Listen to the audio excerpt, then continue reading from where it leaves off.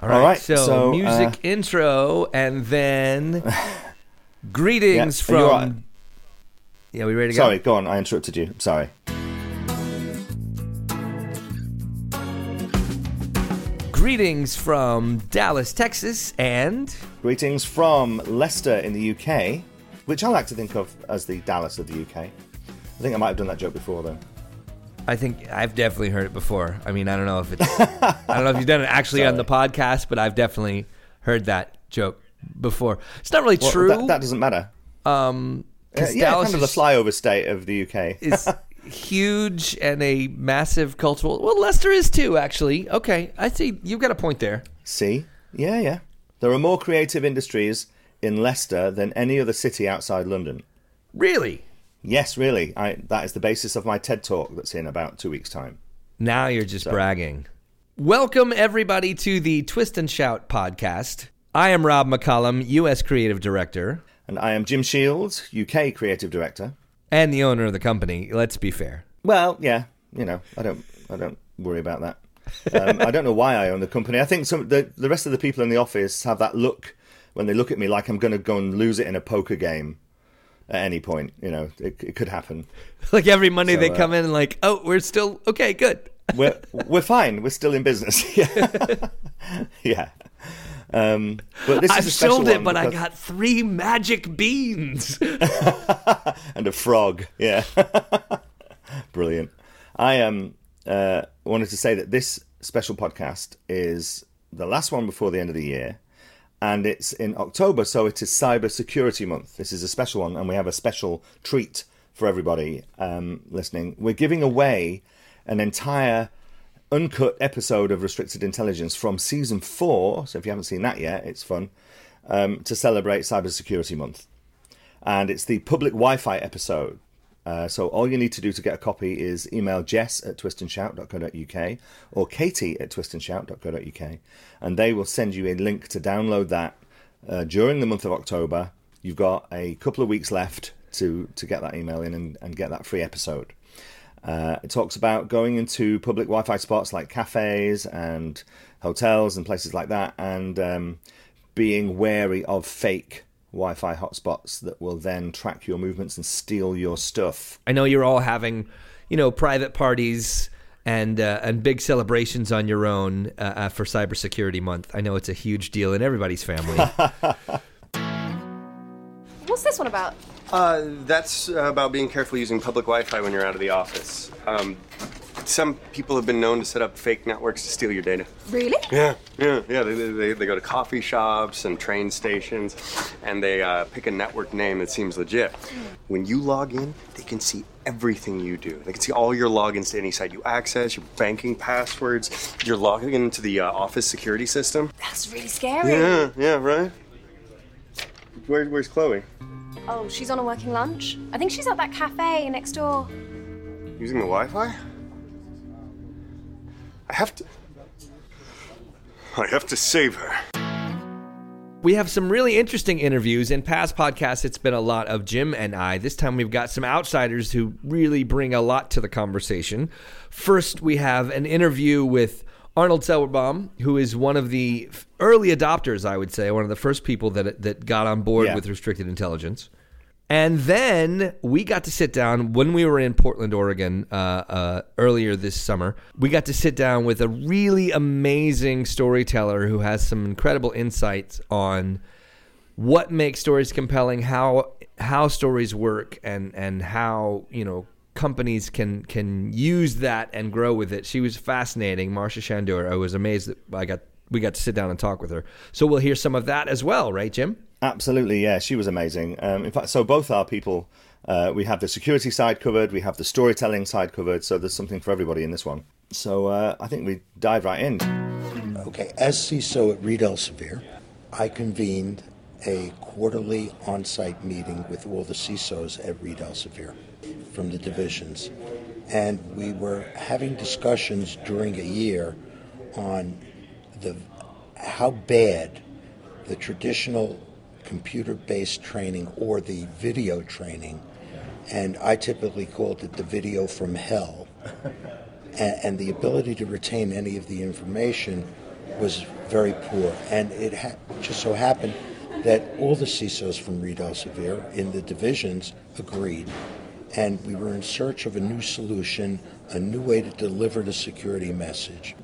Because we were finding that the videos from corporate compliance and corporate legal about behaviors and understandings were not really hitting home with the population and not really hitting at the real security problems that we wanted people to be aware of.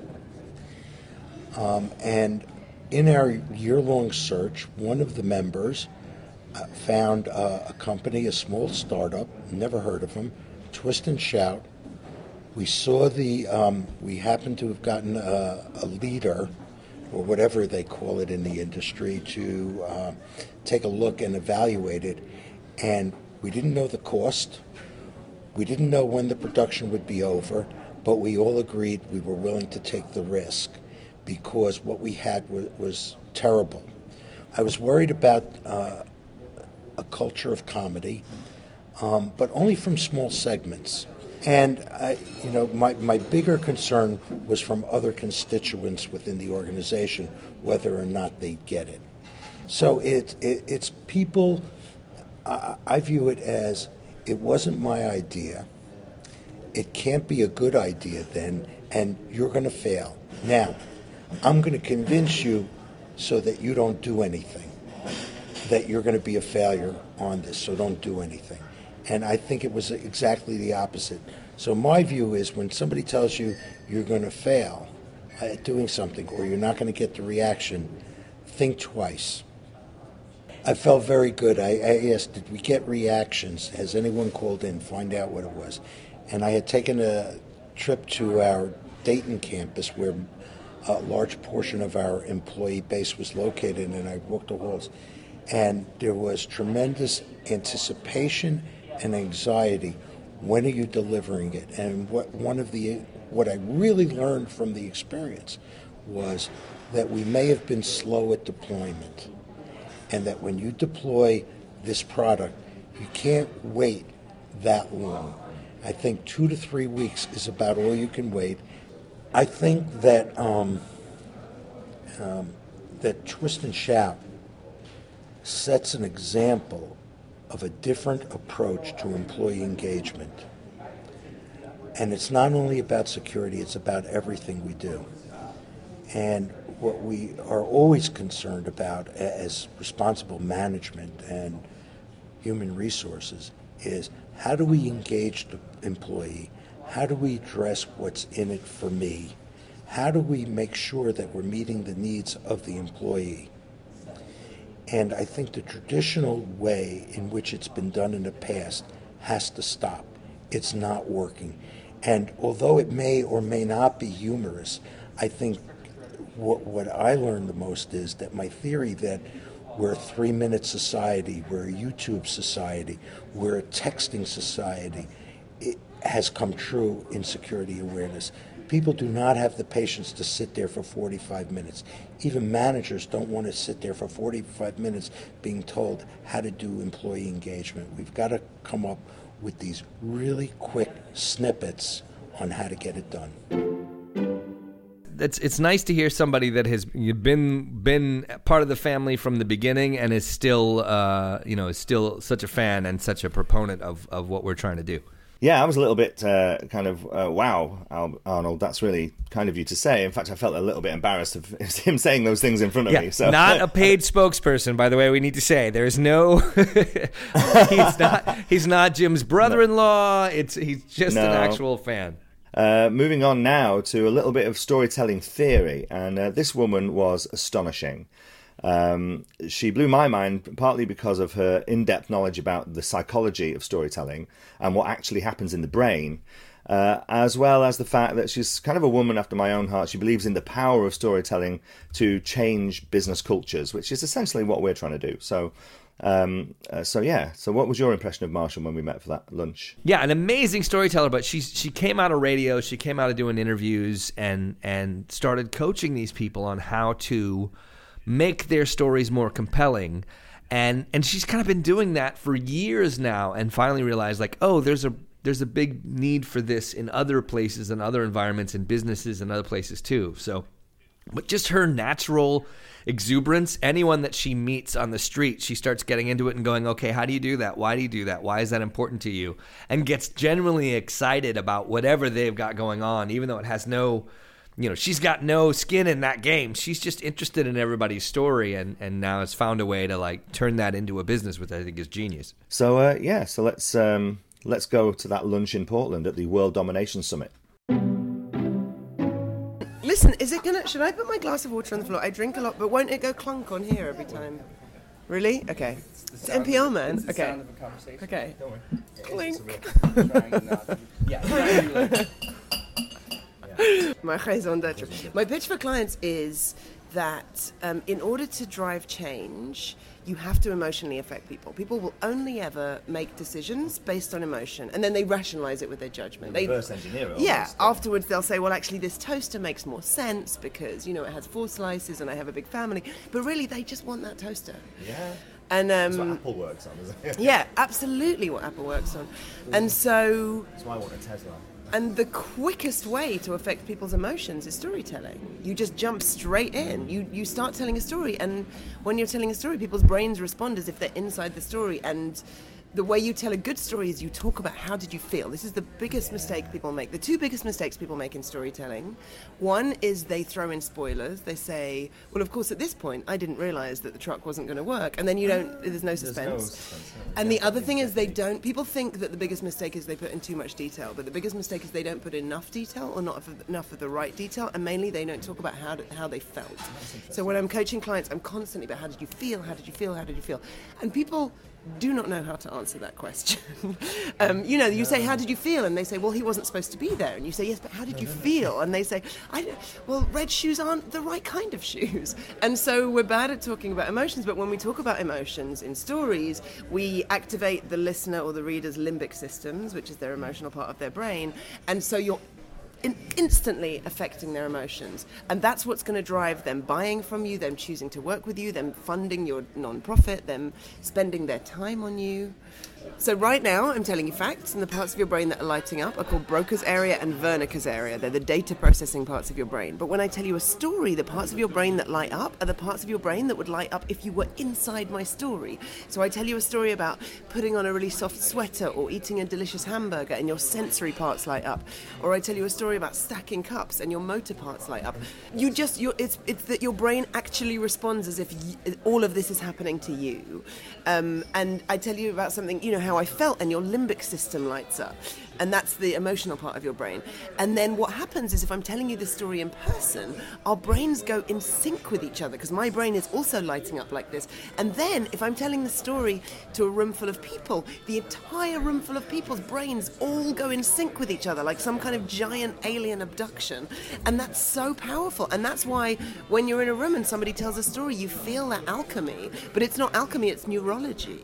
But also with visual images. And not all stories, people tell stories very badly. We've all been at a party and talking to someone, and we know that the story is interesting, but dear God, when will it end? But similarly, we all have that one person in our life who could tell any story, and it's fascinating. And it's because the rules of storytelling apply whether you're telling a story about dangling from a helicopter with alligators snapping at your feet, or whether you're telling a story about going to the corner store to buy a can of soda. The same rules apply, and that's why some people are always fascinating with telling stories. So the 2 things you always want to be asking are, what did it look like and how did I feel? And the how did I feel is because you want your limbic system. What did it look like? It's partly because you're lighting up the sensory, the motor, whatever it is, but also making their brain respond. Yeah, but also our brains process images 600,000 times quicker than they do words. And so if you use words that are related to images, they're much quicker for us to access. Because the rules of storytelling apply to any story that you're telling, you can just learn the rules and then tell them. I've had people come to me who are horrible storytellers, and then they've stood up on stage and had 3,000 people gasping and cheering and crying. I had one person whose story, when they first brought it to me, was it was nice, but there was no substance in there. You wouldn't have remembered it. It was all head and not heart or eyes. And then afterwards, I met someone a few months later who ran up to me and said, "Oh my God, like, I know that you coached that lady, and the story, it's completely changed my life, and now I've changed my life as a result of it," because she had that profound emotional impact on people, and people will always make decisions based on emotions, always, and then they rationalize it afterwards with their intellect. So we all walk around all day, every day, thinking everyone else has their ish together, and we don't. And then we get on Facebook and that feeling is compounded because people are like, "Oh, my happy marriage. Oh, I'm single and I go out partying. Oh, I've got kids. I don't have kids and I travel all the time." And it compounds that feeling, and that feeling is shame because it's like everyone else has it together and I don't. I'm the F up here. And then somebody stands up and tells a story, who's somebody who you just saw walking around the room and assumed also had their ish together. Or it could be somebody that you know writes about a story, and again, you assumed, it could be your business hero. And they tell a story with some vulnerability in it, and when you talk about your emotions, there's the vulnerability. And you think, oh my God, you don't have it fully together either. So maybe it's okay if I don't have it fully together, and it connects you. And connection is, you feel shame when you think everyone else has it together, but connection is the antithesis of shame. But then also you think, hang on, if you don't have it together and I don't have it together, maybe nobody in this room has it together, and it connects you to everyone. And as humans, we're wired to connect. We need it to stay alive. And so from a service point of view, that's huge. And that's my driving mission. But also from a marketing point of view, there's a quote by the poet Maya Angelou that I give to all my clients, which is, "I've learned that people will forget what you said, people will forget what you did, but people will never forget how you made them feel." And if how you made them feel is like they're not going to die, then they're going to remember you forever. All right, that was the inimitable Marsha Shandur meeting with Jim and I in Portland, Oregon. As Jim said, at the World Domination Summit, which is not the Evil League of Evil meeting that it sounds like, not an episode of Dr. Horrible. It was a great conference we got to go to in Portland with a lot of people focused on looking at new ways to live one's life and make a difference in the world. It was great to get to go. Jim invited me. He's been there. This is your third year, I think? That was my third year, yeah. And there's 3,000 or so creative individuals running a business. There's coaching, there's, filmmakers, there's every type of creative business you can think of. And it just sets the town alive. I can't think of a better city to hold that in as well. Yeah, so we were already buzzing with just immense creative possibility, and then to get to sit down with Marsha, who is someone who, for a living, executes upon those ideas. It was really great. It was exciting, and I'm very happy that she had the time to sit down with us. Also, I need to give a shout out to her website, Yes Marsha, which is a great place to go and find out what she can do and her storytelling and coaching services. And I think that's all we've got time for. So it's time to go and get a cocktail, because that's how we roll. Absolutely. We're not going to tell you which time zone we're doing what in, because it's clearly 6 hours difference. So one of us is either drinking way too early or way too late, but that's for you to decide. So we want to remind you to make sure that you get in touch with Jess at twistandshout.co.uk or Katie at twistandshout.co.uk to get your free episode for Cybersecurity Month, the public Wi-Fi episode. That's the one. And they will just send you a link where you can take it and use it. And that offer is on until the end of October, which is Cybersecurity Month. Happy Cybersecurity Month, everybody. Tell your friends. And happy holidays for the rest of the year. We may not have time to do another podcast between now and the end of the year, so have a fantastic holidays, and we will see you in 2017 for lots of new, exciting news from Twist and Shout. From Dallas, this has been Rob McCullum. From Leicester, this has been Jim Shields, and you're wishing your life away, Rob. It's too soon. But okay, let's talk about it for next time. It's a timey-wimey, wibbly-wobbly. Bye for now. All right, bye, everybody. Thanks for listening.